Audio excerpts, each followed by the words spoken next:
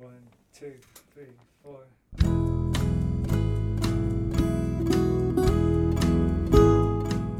Hello, you're listening to the Skylight Books podcast series. We are a general interest independent bookstore located in the Los Feliz neighborhood of Los Angeles, California. This year, because of the coronavirus pandemic, we've had to close our store and cancel in-person events. But Skylight is your neighborhood bookstore, and we are finding ways to create community even while we're far apart. In the coming weeks, we'll be putting out lots of new audio content to help you discover new books, connect with authors, and check in with your favorite booksellers. To learn more about how you can help keep Skylight alive, please visit our website at skylightbooks.com or check out our social media accounts on Twitter and Instagram. You can subscribe to the podcast on Podbean, iTunes, and Spotify. Thank you for listening and enjoy.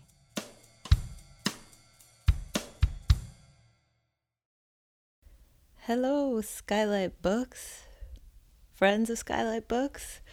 This is Lulu Miller, and I am coming at you with just a little audio extra for your ears, as none of us can hang out right now.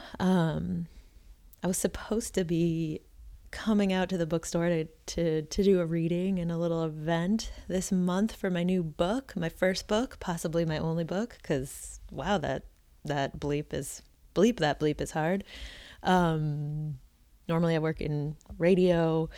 I'm the co-founder of Invisibilia and got my start out at Radiolab, so the science-y narrative flavor of public radio. But of course I can't come out there right now because that wouldn't be safe for anybody. So I am doing my part to flatten the curve. I'm very, very inside my my apartment in Chicago. My kid just went down for a nap. My wife just went down for a nap. And so I thought I'd take a moment to, the folks at Skylight asked me to just read a little excerpt. So I wanted to read something. Am I going to go out onto my balcony? I'm not sure. My neighbor can see me and he's smoking a cigarette and might just think this is too weird with my headphones and the microphone. And we just moved here and I don't really know anyone yet. We haven't been able to meet anyone because we moved on the first day of shelter in place. I might be too shy to go on my balcony. Okay. So yeah. All right. We're just going to do this in here. Anyway, I'm going to read an excerpt, and I was thinking about what to read in this moment. This is from my book, Why Fish Don't Exist. It is a nonfiction adventure story about a scientist from the 1800s and early 1900s who was on a quest to kind of try to figure out the order of the natural world. And that impulse, that desire to make chaos known led him to some really interesting places. And the book also weaves in a little bit about myself. Didn't start out that way, but the memoir happened. The memoir spun its way in places.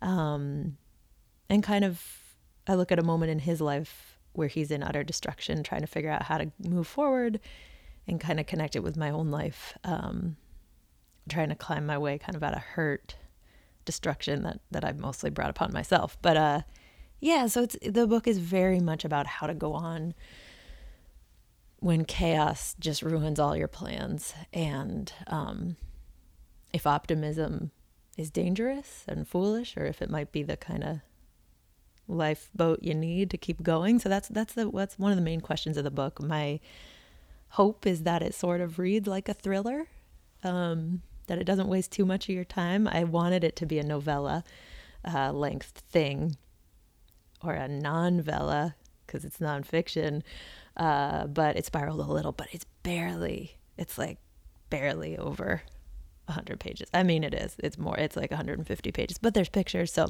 anyway, my hope is that it reads like a thriller.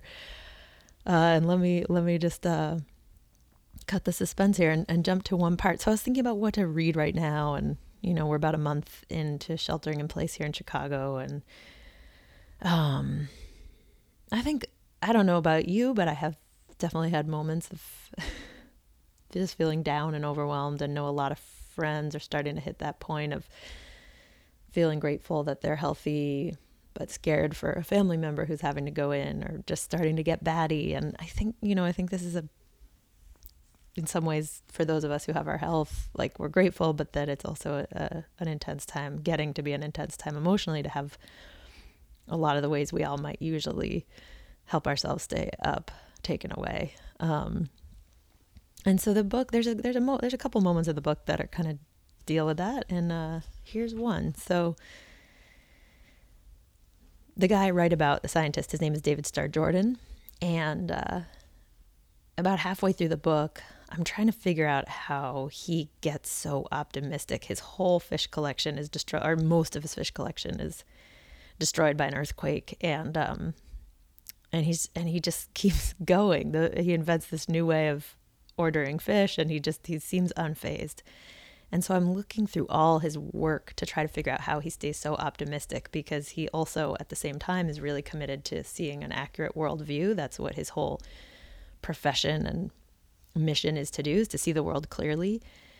And so and my dad is very much that way. He has kind of a nihilistic, bordering on depressive worldview of how doomed our chances are and how meaningless it all is. So anyway, I'm looking through all of David's writing, and he's written children's books and poems and scientific texts. And here I go, and I'm not finding an answer about how he kept going when everything seemed so hopeless. All right.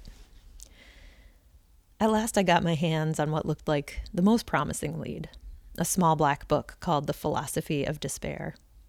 In it, David confesses that the trouble with the scientific worldview was that when you pointed it at the meaning of life, it shows you one thing: futility. The fires we kindle die away in coals. Castles we build vanish before our eyes. The river sinks in the sands of the desert. Whichever way we turn, we may describe the course of life in metaphors of discouragement. So what were you supposed to do? Puritan that he is, David recommends the unidling of hands. The, quote, soul ache vanishes, he writes, with active out-of-door life and the consequent flow of good health. He claims that salvation lies in the electricity of our bodies. Happiness comes from doing, helping, working, loving, fighting, conquering, he writes in a syllabus from around the same time, from the exercise of functions, from self-activity. Don't overthink it, I think, is his point. Enjoy the journey.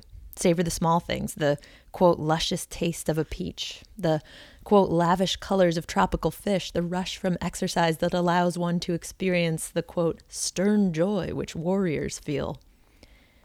Toward the end of the book, he quotes Thoreau. There is no hope for you unless the bit of sod under your feet is the sweetest to you in this world, in any world. And then he sends his readers off with a rousing chant of Carpe Diem. Nowhere is the sky so blue, the grass so green, the sunshine so bright, the shade so welcome as right here, now, today. And if you're having a bad day, well, David has very little sympathy for people having bad days.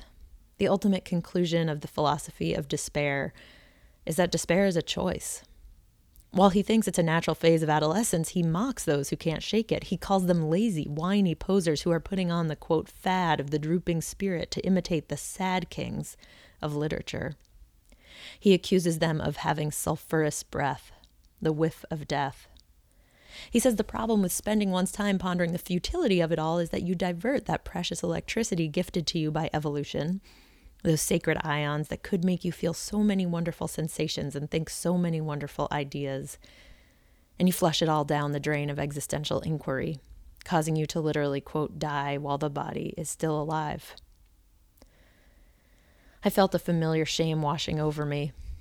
It was the same feeling I'd get when I'd watch my dad belly flop into a frigid lake and emerge whooping with a frothy smile. Why was I so unable to live like him? What was I doing wrong? Desperate for an answer, I kept reading, ransacking David's diatribes on hygiene, on humor, on diplomacy, on pacifism, on poems, his lecture notes, his polemics against alcohol and lipstick and war. And finally, one afternoon, I found it. An antidote to terror. A recipe for hope. It was buried at the bottom of a syllabus for a course he taught called Philosophy of Evolution. It turned out that he devoted a whole course day to my very conundrum, the problem with accepting the scientific worldview. Do these views of life lead to pessimism? Toward the end of his lecture, he offers his students a kind of magic spell, a way of diffusing the chill of chaos. In courier type, just 31 letters long. There is grandeur in this view of life. I was horrified. There it was, my dad's very same trick. The words that hang in a frame over his desk to this very day. Darwin's call to arms. So context here, earlier in the book, I talk about how this idea that Darwin writes about, that there is grandeur in this view of life, a view with no intelligent design and no intentional meaning, that everything coming about accidentally is beautiful. And that really fuels my dad, but I had trouble seeing as much grandeur. So to see that here in the scientist's his same reason of going on was very eerie and frustrating too. As different as David had seemed from my dad, as defiant and hopeful and full of faith, he had nothing new to offer me at all. Just a reminder of what I'd always been told. There is grandeur, and if you can't see it, shame on you. I decided to do the thing that best helped me hope. Drink. Red wine or beer or whiskey, I didn't care. I was still in Chicago. It had been 2 months. Now it was December. I was freelancing, writing for a science blog, and filing as many radio stories as I could. I did one about violence in crickets, one about violence in humans, one about violence in ticks. Heather and I filled the evenings by cooking, watching movies, sometimes going to talks. I'd make sure each activity came with an alcoholic beverage, and another and another. It felt great to feel, quote, warmth without warrant. That's a reference to David talking about the dangers of drinking. I could rediscover my laughter, the springs that made my smile go. When I'd awake the next morning, the world would feel extra bleak, yes. My face extra puffy and unlovable, yes, but I'd just wait until evening when I could try to make it all go sparkly again. One night I met a friend, Stanzi, at a bar in Rogers Park. We ordered stouts and talked about our work. We started talking about our work. She was working on a project to try to make poetry work on the radio. We started talking about the ideas-word divide. How it can be hard to watch your words fall flat before another person. How lonely it can feel inside a head with ideas you can't figure out how to spit out. And the dangerous power of the few who seem to understand you. I told Stanzi about my obsession with David Starr Jordan, the earthquake, the sewing needle. So it's sort of about why, I said. What drives a person to keep going? All she said was, in the moment, and I felt a little deflated. But a longer reply came the next afternoon via email. And your story, the man who builds something so precious, so ornate, only to see it all crumble, where does he relocate his will to go on? Kafka calls it the indestructible, the thing at the bottom of each individual that keeps going whether they feel like going or not. The indestructible is a place that has nothing to do with optimism. Instead, it's something far deeper and far less self-conscious than optimism. The indestructible is the thing we mask with all sorts of other symbols, hopes, and ambitions that don't force you to acknowledge what is underneath. Well, if you do, or are forced to remove all those excesses, you get the indestructible, and you acknowledge it. And once you acknowledge it, Kafka goes deeper. He doesn't let you think the indestructible is optimistic or positive. Instead, it is the thing that could actually rip us apart and destroy us. And so it goes. I loved it.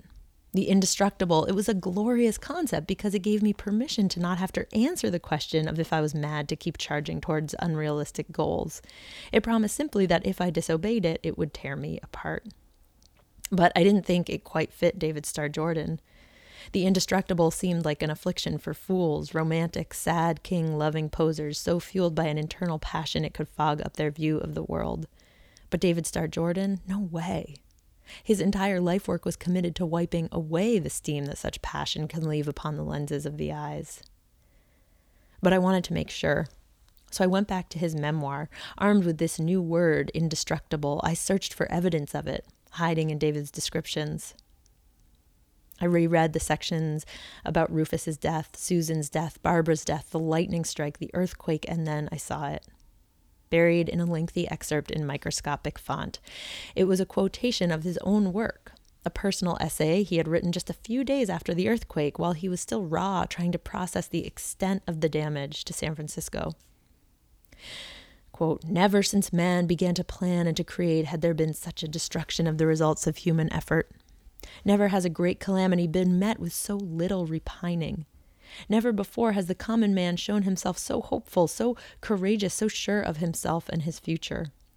For it is man, after all, that survives, and it is the will of man that shapes the fates. It is the lesson of the earthquake and fire that man cannot be shaken and cannot be burned.